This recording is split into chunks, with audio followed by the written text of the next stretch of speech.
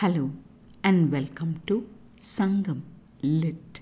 This is Nandini Karki, and in this episode we observe the acute effects of pining in a lady as depicted in Sangam literary work Kurundogai 365 penned by Madurai Nalvelliyar. Set in the mountains of Kurunji, the verse speaks in the voice of the confidant to the man, explaining the lady's inability to bear with his parting. கோடு ஈர் இளங்கு வளை நெகிழ நாளும் பாடு இல கழிந்து பணி ஆனாவே துண்ணறு நெடுவரை ததும்பி அருவி தன்னென் முழவின் இமிழ் இசை காட்டும் மருங்கில் கொண்ட பலவின் பெருங்கல் நாட நீ நயந்தோள் கண்ணே. Sleepless and tearful will be her state, declares a voice in this verse.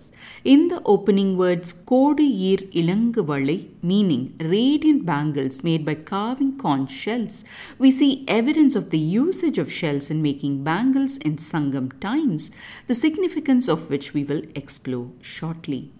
The phrase Aruvi Thannin Mulavin Imul Isai Kattum, meaning the cool waterfall thunders like drums and creates an uproarious music, brings alive the sounds of that region with a Dolby Atmos effect. Ending with the words Nee Nayandol Kanni, meaning the eyes of the one you love, the verse beckons us to listen with empathy. What do bangles have to tell about the lady's love life? The context reveals that the man and lady were leading a love relationship when the man decided to part with her to gather wealth for their wedding. At this time, the man approaches the confidant and asks her if the lady can bear with this parting.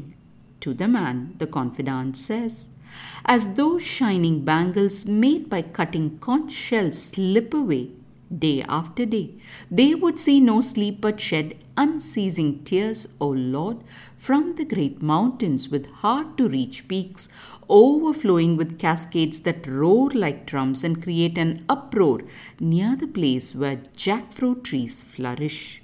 That would indeed be the state of the eyes of she whom you love. With these words, the confidant tells the man that it would be impossible for the lady to accept the man's absence with ease. Time to explore the nuances. The first thing the confidant talks about is the slipping away of shell bangles that the lady wears. And as we've seen in numerous Sangam poems, a classic case of pining. Then she goes on to relay how tears will be overflowing with no end in sight. From these melancholic descriptions, the confidant moves on to the real beauty of the man's land and talks about distant peaks, resounding waterfalls, and flourishing jackfruit trees. The confidant concludes by saying that sleepless and tearful state would embody the lady's eyes. Let's shift our focus from the frequent theme of pining onto the shell bangles described here. The first impression I got of Sangam literature as a school student was of a woman's bangle slipping away when separated from her beloved. Later, in the course of these few years of reading Sangam verses, although I have seen and sensed many more facets, that first image of slipping bangles has not faded in any way and continues to be etched deeper and deeper. While this is on one side, when reading a book called Early Indians by Tony Joseph, I came across a striking section on bangles excavated in the ancient sites of the Indus Valley civilization. The author declares that in all the other ancient sites in Mesopotamia or Egypt, the number of bangles discovered was only a handful. But when it comes to sites in Harappa, it turns out to be hundreds and hundreds of the same. Of the different materials used to make bangles, conch shells is a prominent one.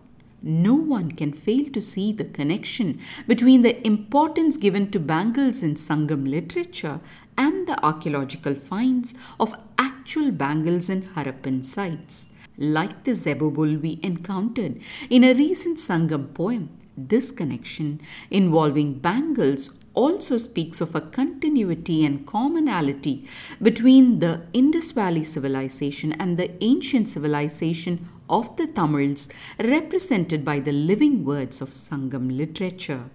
But this instinctive inference is not enough to understand deeper aspects of this relationship between the cultures.